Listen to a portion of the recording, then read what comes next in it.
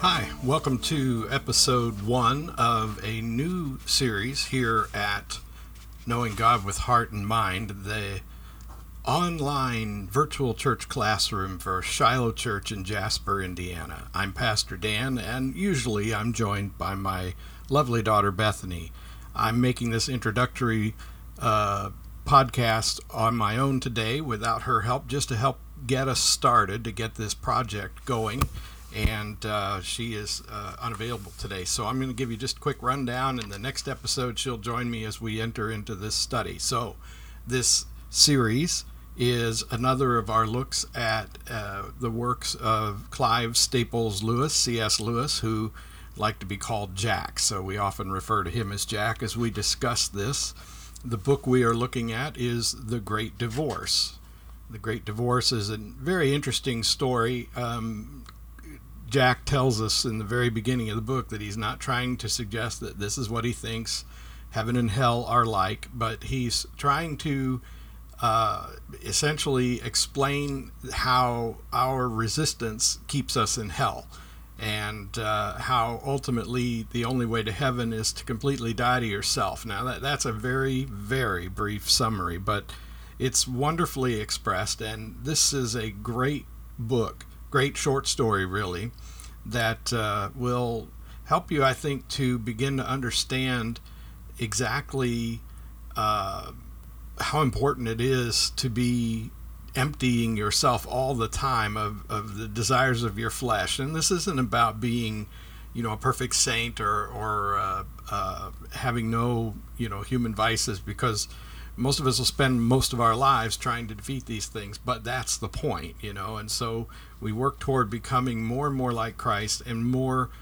open to the fullness of life that we have in store for us. So like I said, Lewis doesn't want you to literally take this thing as a story of what he thinks heaven and hell are like. It is known, one of the facts that doesn't get widely spread about Jack is that he did believe in purgatory. So while he didn't say in this book anything definitive about the nature of heaven and hell or purgatory, what he is describing reflects his personal beliefs and is important. This is a story that is primarily using him as the protagonist. He's the main character in this story, so he's kind of writing his own journey of spiritual and theological reflection and personal reflection, and he is inviting us along for the ride. And of course, it's written, as many of his works, or pretty much all of his works are, in a very traditional English setting. He is the sort of consummate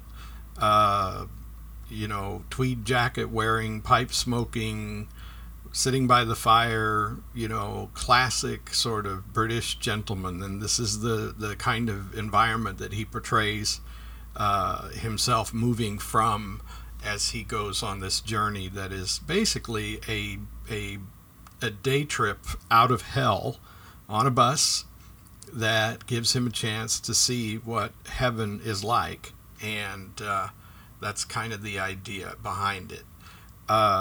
Should mention to you that this is being recorded today on Saturday, February the 8th, 2020. And it is episode one of what should be about a 9-part series. And we want to encourage you to get a copy of the book if you would like to.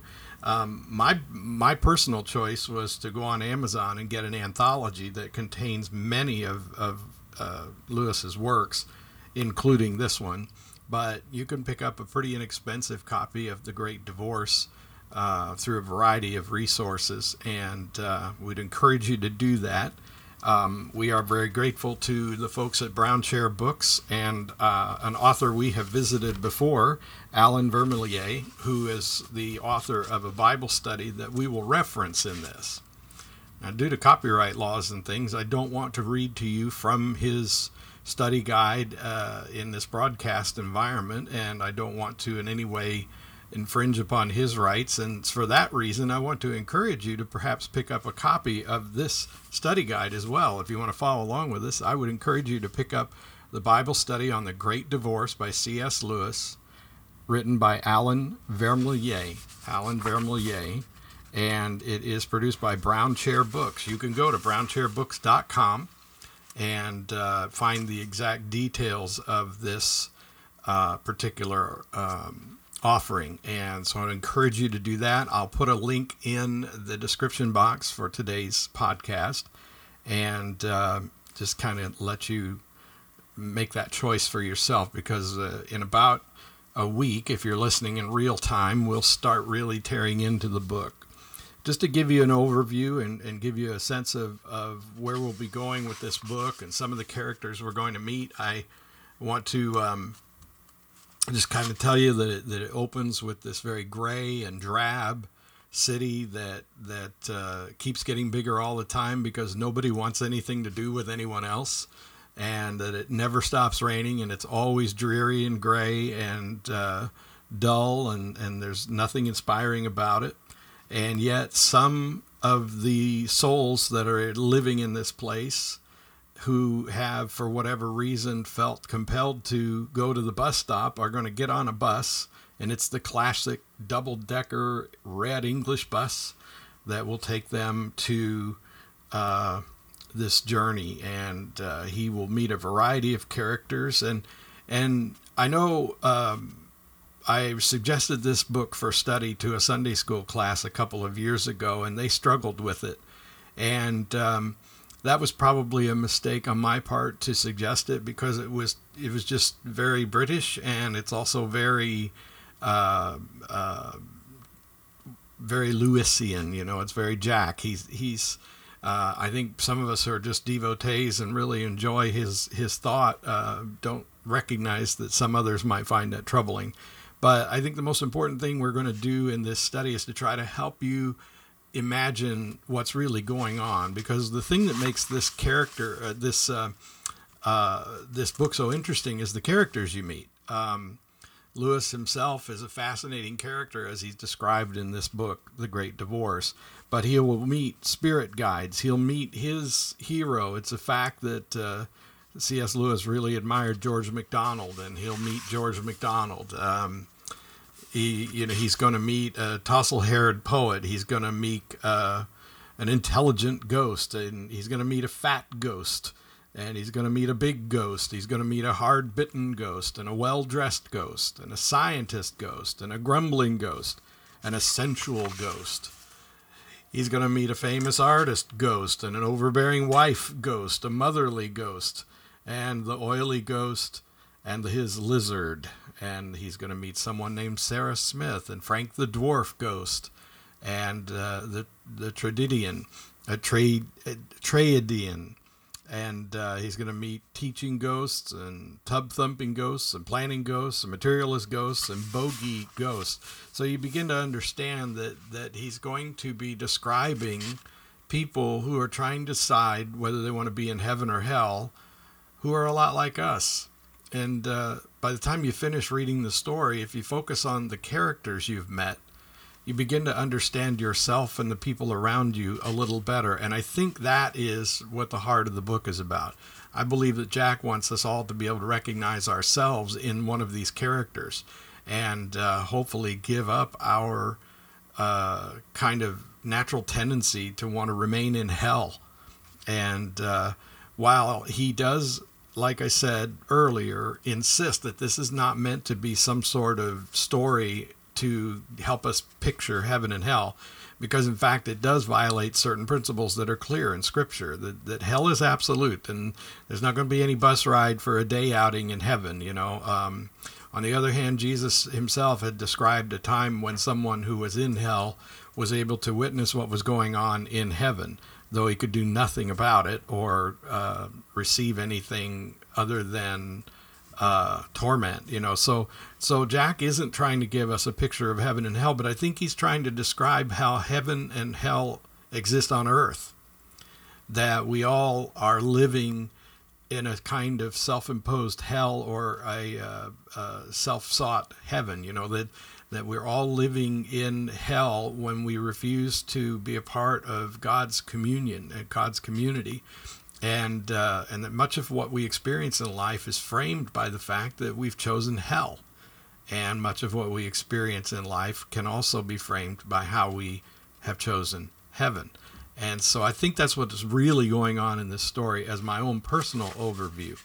And so just kind of want to give you that, hopefully to entice you to pick up a copy of the story. I believe there are public domain copies. I believe you can pick them up at your public library. I think you can go online and read free public domain copies if you want to read off of a screen. I think you can pick up a Kindle electronic book version for less than $5 if you want to go that route. But tear into the story. Personally, I found that reading it and then listening to the audiobook version of it was the best. I enjoyed listening to the audiobook immensely. And I was able to do things while I was listening, and then my imagination was freer to really go to the place that Jack is describing in this story. So I generally always accompany my audiobooks with a PDF or Kindle version so that I can highlight things that go back to and read and digest more completely. So if you want to do that, it costs you a little bit more, but it probably would be worth it. And don't forget, pick up a copy of the study guide if you want to kind of track with our method here. So we're going to rely on Mr. Vermillet's storyline, that is study line, and we're going to rely on his book to guide our discussion. But as I said, I can't go so far as to read or reproduce any form of it to you. So I can only recommend that if you want to have a quicker grasp of what's guiding our discussion topics, you need to get yourself a copy. So we thank you, Mr. Vermillet, for a wonderful guide that we're looking forward to going into. I think I'll leave you with just this. We're sort of the central quote from the book that Vermillet visits a couple of times as we get ready to start is he remembers this statement in the book. If we insist on keeping hell or even earth, we shall not see heaven. If we accept heaven, we shall not be able to retain even the smallest and most intimate souvenirs of hell. Keep that in mind as you prepare for our next round of studies, and I look forward to spending that time with you very soon. Until then, God bless you, and God keep you safe. And then, if you want to visit with us or talk to us about any of this stuff, just get online, visit shilohum.org, shilohum.org, and drop me an email or contact me through the Shiloh app.